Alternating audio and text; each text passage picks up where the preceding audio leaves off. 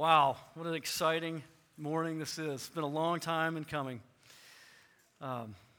It is super exciting to see all of you here. It's great that I know most of you, but I don't know all of you. So I hope one day to get to know all of you. I'll say it again at the end, but it's important. Before you leave this place today, meet someone that you don't know. Shake their hand, learn their name, maybe go out to lunch afterwards. But turn with me this morning to John chapter 3. John chapter 3. If you know me, you know that I love to talk about Jesus, and I love to have personal conversations with people about their soul and about what they know about the Lord, where they've come from, what their story is, where they're going. And that is not a new thing. I'm just trying to follow in the pattern of Jesus. Because Jesus preached to big crowds of people, but Jesus was also intensely personal in his ministry. One person at a time in counseling conversations, depending on where that person was. You can read all different stories in the scriptures, from poor people to rich people to sick people to people with possessed of demons. Jesus sat down and spoke to them one-on-one to disciple them. And we must not lose sight of how incredible this is, because this is Almighty God, condescending from heaven, Emmanuel, God with us, that he might be in our midst. But you would assume that when Jesus came down, that he would isolate himself in some palace or something, and we'd have to come to him as we would any normal great king. But instead we find him walking the streets of the ancient Near East amongst all kinds of dirty people and people that needed the Lord and people that were broken in every possible way, all the way down to talking to people on their back porch, as it were. I don't think they had back porches in the Middle East. It's probably on the flat roof. But talking to people one person at a time. And that's what we've got here in John chapter 3. This morning, I'm going to talk you through the story of Nicodemus. It's our tradition in this church to stand to honor the Lord as we read his word. So please stand as I read for you John chapter 3, verses 1 through 18. Now there was a man of the Pharisees named Nicodemus, a ruler of the Jews. This man came to Jesus by night and said to him, Rabbi, we know that you are a teacher come from God, for no one can do these signs that you do unless God is with him. Jesus answered him, Truly, truly, I say to you, unless one is born again, he cannot see the kingdom of God. And Nicodemus said to him, How can a man be born when he is old? Can he enter a second time into his mother's womb and be born? And Jesus answered, Truly, truly, I say to you, unless one is born of water and the Spirit, he cannot enter the kingdom of God. That which is born of the flesh is flesh, and that which is born of the Spirit is spirit. Do not marvel that I said to you, You must be born again. The wind blows where it wishes, and you hear its sound, but you do not know where it comes from or where it goes. So it is with everyone who is born of the Spirit. Verse 9. Nicodemus said to him, How can these things be? And Jesus answered him, Are you a teacher of Israel, and yet you do not understand these things? Truly, truly, I say to you, we speak of what we know and bear witness to what we have seen, but you do not receive our testimony. If I told you earthly things and you do not believe, how can you believe if I tell you heavenly things? No one has ascended into heaven except he who descended from heaven, the Son of Man. And as Moses lifted up the serpent in the wilderness, so must the Son of Man be lifted up, that whoever believes in him may have eternal life. For God so loved the world that he gave his only Son, that whoever believes in him should not perish but have eternal life. For God did not send his Son into the world to condemn the world, but in order that the world might be saved through him. Whoever believes in him is not condemned, but whoever does not believe is condemned already because he has not believed in the name of the only Son of God. May the Lord bless the reading of his word. Please be seated. Nicodemus. Who is Nicodemus? Who is this guy? He was a Pharisee. You got to remember, back at this time in ancient Israel, the land of Israel was occupied by the Romans. It was governed by them, and the Jewish people were under their rule. And one of the factions of that time, political and religious, was the Pharisee, the factions of the Pharisees. They were a powerful religious group that eventually delivered Jesus over to crucifixion. And they believed very much that their salvation was going to come from keeping a long, meticulous set of rules and laws. And so they were all about keeping very particular rules, hoping that God would be satisfied with them. And they prided themselves in their separation from the common man as those who were honoring God by their rule keeping, and others were not nearly so well loved by the Lord in their understanding. But Nicodemus seeks out Jesus personally. Why? Because he knows there's something wrong in his heart. That all of his rule keeping and all of his religious, man-made religion and all of his morality has not brought him any closer to having peace with God. There's still guilt in his heart, there's still confusion, and he has no peace. And as we see in verse 2, he knows something is going on with Jesus because he tells Jesus, I know you are from God. It's not a very clear theological statement, but he knows something is going on here, that Jesus is different than the people he has been following, and the way Jesus teaches and the way Jesus acts and what he does is truly divine, and it's more powerful and different than what he has been following. But we see that he does not understand. But he asks to talk with Jesus at night, I think largely because he's afraid of his fellow Pharisees who hate Jesus and are always plotting for how to get rid of him. He doesn't want to be seen meeting with Jesus, but Jesus is okay with that. All right, let's meet at night. I'll meet you where you want to meet. Jesus always had a busy schedule, and don't think it was any easier for Jesus to meet people one-on-one at night than it is for someone to come to you and say, hey, brother, I'm having a lot of trouble. Can we meet tonight? And you push the calendar aside and you make time to meet with that person. So it was with Jesus, that he loved this man, and he met him where he was, and he begins to talk to him. But like Jesus always does when he has spiritual conversations with people, he goes straight to the heart of the matter. He does not beat around the bush or go down rabbit trails. What does he say to him? He says, you must be born again if you are going to enter the kingdom of God. Right to the heart of the matter. And I want to tell you this morning that things haven't changed in the human condition in 2,000 years. If you are going to be forgiven of your, I didn't see you back. Sorry. Awesome to see you, brother. If you're going to be forgiven of your sins, you must be born again. You must have new spiritual life. What does this mean? If your soul this morning is the same way that Nicodemus's was, where you are crushed by guilt and anxiety and you have no peace and you are confused, it is because you have not been born again. There is trouble in your soul. There's death in your soul. Perhaps you are like Nicodemus in that you have much religious knowledge. You have much background of knowing things about God and knowing tidbits about the Bible, but you've never been able to put it together in understanding what it means to have a personal relationship with God. And when I read this passage this morning, you react to it in the same way that Nicodemus did, saying, what in the world are you talking about? How can someone be born again? That doesn't make any sense. So Jesus goes on, and he teaches him more. So we go to verse 5. Jesus says, truly, truly, I say to you, unless one is born of water and the Spirit. So he starts talking about two different births. The first being an obvious birth of the flesh, where you're born. You're physically alive. All of us that have children have been a part of that, and we know what it means to be physically alive. But we also, as we hear Jesus' teaching, we understand that children are born in rebellion. You and I were born in sin. We weren't born naturally loving God. We are born in spiritual death, and our soul, our spirit is not alive. We must be born again, that by the mercy and power of God, we must be made alive in the soul. This is the second birth. But verse 8, which is somewhat confusing, talks about the wind blowing around and not sure what's going on here. What it's talking about is that we cannot cause the second birth. The second birth, or you being made alive in your soul, is a work of the Lord. In Ephesians 2:8, it says, this is not of your own doing. It is a gift of God.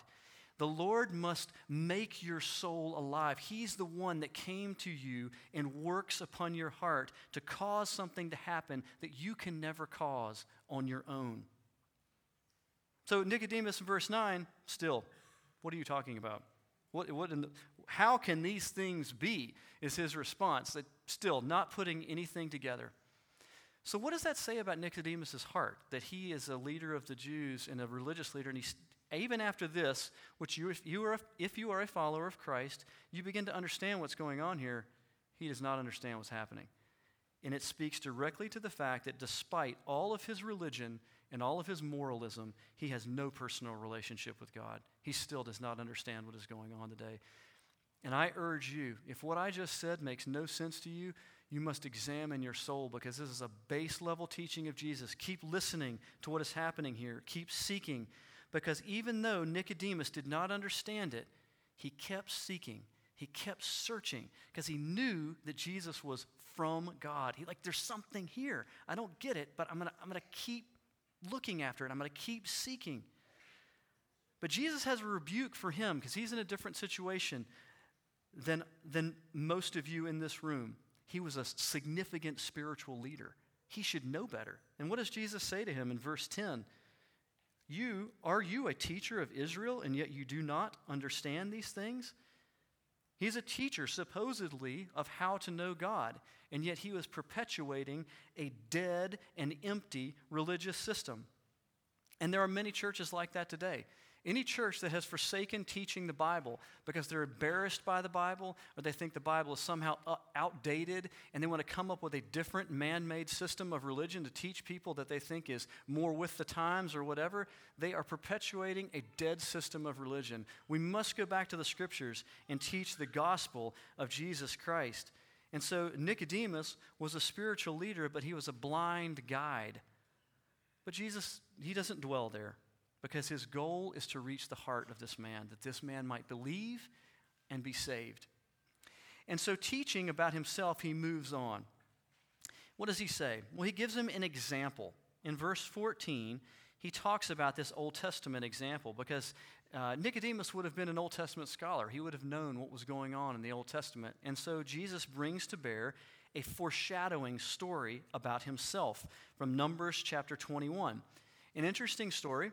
A story about the people of Israel in their time of wandering in the desert. They bitterly complain against God all the time. And one of the times that they complain against the Lord, he sends a judgment of snakes into their camp.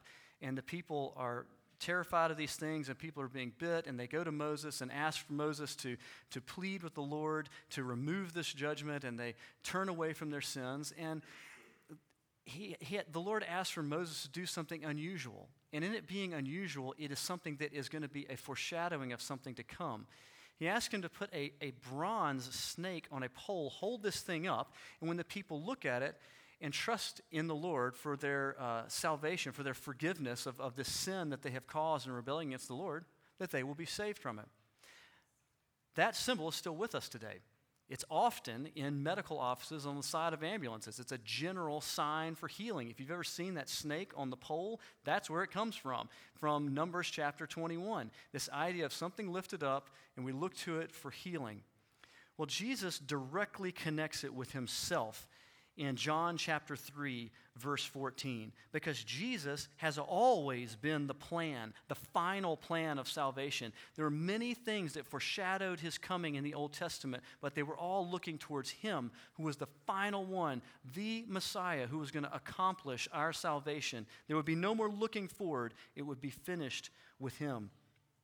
And so he says in verse 14, as Moses lifted up the serpent in the wilderness, so must the Son of Man be lifted up.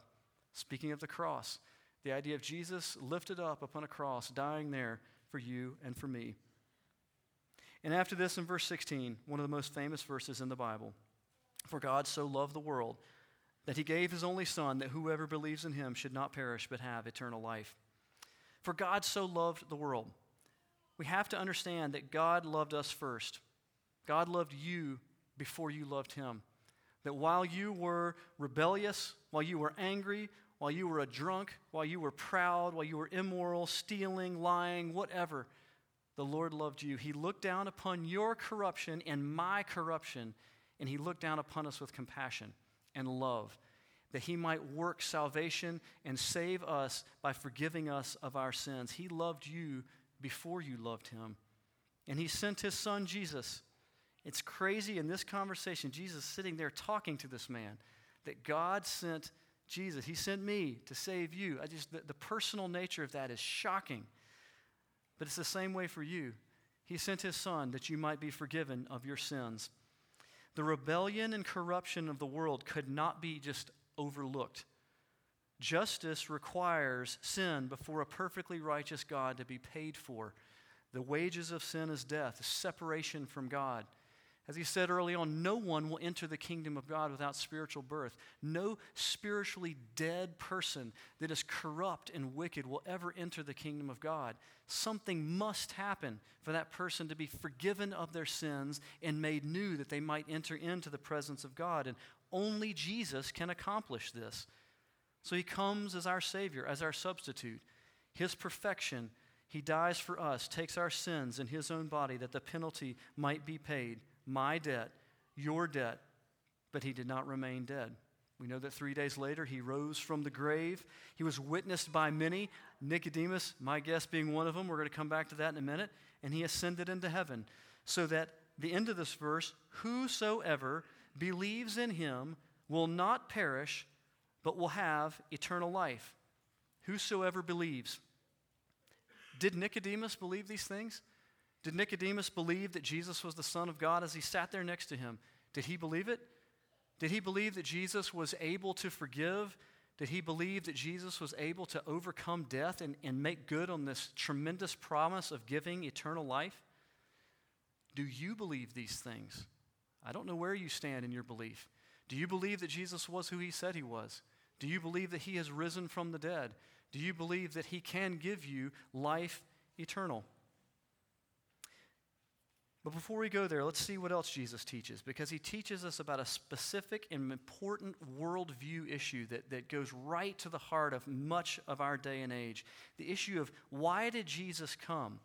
Did he come to condemn the world, or did he come to save the world? And Jesus is very clear right here with Nicodemus in verse 17, that he did not come, God did not send the Son of Man into the world to condemn the world, but in order that the world might be saved through him. And this is a worldview issue. It's how you look at the world. When we look out at the world through the lens of the Scriptures, we see that the world is already condemned, as it says in verse 18b, that we look out in the world, we can see it. We can see the world being consumed by death and violence, the world being consumed by greed and war and lies and perversion, and the world is obviously a corrupt place. And Jesus did not come to condemn this world, but to save people from it. He came as a Savior to give spiritual life to those who believe in his name, to forgive them, to make them new, to give them a new heart, to make them alive in their spirit, and to set them free from the bondage of sin and death. But salvation is by faith. We believe. That's what he says here, and the whole Gospel of John is written to make clear to us that we must believe these things. We must take a step of faith for something that we have seen and heard and read, and we must believe it. Nicodemus was in a different place. He got to see Jesus do miracles, and he got to hear him teach from his mouth. He got to sit next to him. He had read the Old Testament scriptures, but did he still have to make a step of faith? Yes. He had to still make a step of faith to believe that Jesus was the Son of God. And so it is that you must also make a step of faith. From what you have seen, from what you have heard, from what you have read in the Scriptures, you must make a choice to believe that Jesus is Lord. In the Scriptures, there's different ways that people respond to the teachings of Jesus, different ways that people respond to the Scriptures. The first is some people, and this may be you, when you hear me preach, when you hear the Scriptures taught, you just hate it all. Like, I don't want to have anything to do with any of this. And it just makes you burn in anger. And we see those people in the Scriptures. They hate Jesus. And unfortunately, we all probably know someone like that who is bitter to the core in their hatred of the Lord. I pray for those people that God would soften their heart. But there are others, such as in Matthew 19, there's this encounter between Jesus and this rich young man, where this rich young man comes to Jesus and he says, "What must I do to be saved?" And Jesus tells him, he tells him about, a number of the 10 Commandments, basic commands. And this guy is very proud. Oh yeah, I got that, Jesus. I've been doing all that stuff since I was a kid. Well, that says a lot about who he is, that he's got those things nailed down that all the rest of the world struggles with. But he says, I've got this. What else do I need to do? Well, Jesus knows your heart just like he knew this guy's heart. And he knew the problem with this guy's heart was that he loved the world. And so Jesus told him, go and sell everything that you have and then come back. And if you remember the response was that the man was sad because he had many possessions and he walked away and wanted to have nothing to do with Jesus because it would have cost him what he had. And he loved the world. In John 3:19, right what we're reading today, it says very clearly, and this is the judgment, that light has come into the world, but people love darkness rather than light because their deeds were evil. If you love your evil ways and you love this world, there will be no salvation. But then there's characters like Nicodemus, who didn't understand, but it was looking and seeking and trying to understand who Jesus was. And he grows in his faith. We have another encounter with him in chapter 7, where the Pharisees were meeting together for how to get rid of Jesus. And he stands up for Jesus in a public place. Like, let's just hear him out. Let's just hear him out. It's a very quick passing bit on Nicodemus. But the next time we see Nicodemus is powerful. We see him at the end of the Gospel of John, in John chapter 19. After the death of Jesus Christ, where Jesus' dead body is hanging on the cross. And as it hangs there, the sun is going down, and they have to take these bodies down because of a Jewish traditional issue. What's going to happen with the body of a crucified Roman criminal? Well, it's going to be thrown on a mass grave and probably burned. And Nicodemus loved Jesus, and he could not see this happen. And so he and another man named Joseph of Arimathea came and asked Pilate for Jesus' body. And they took his body, and with their own hands and with their own money, they embalmed him and put him in a grave. It's amazing to think about him, what must have been going through Nicodemus' mind, thinking back to this night conversation and all the interactions that he had had with Jesus, and thinking that he was of God, he is the Savior. And then he's sitting here with his own hands, wrapping him in linen cloths as he has died. But yet he did it as an act of faith, and he did it because he loved Jesus. There was nothing that said he had to do this. He did it because he loved him. And in doing that, he has finally learned to fulfill the greatest commandment: love the Lord your God with all your heart, soul, mind, and strength. If you miss the fact that what it's all about is loving the Lord Jesus, then you've missed it all. It is about loving him, and then because he has changed us, we love other people. So eventually Nicodemus, wherever it happened along the way, Nicodemus came to know and love the Lord Jesus. And we have to believe he was one of the people that saw him raised from the dead and was overjoyed and could not put together again, I don't understand this. He was dead and now he's alive. Like, what has happened here? He's trying to wrap his mind around it. Where are you this morning? If you know that there is something to Jesus, I urge you to believe it this morning. I do. You've got to come to a place where you say, I believe these things.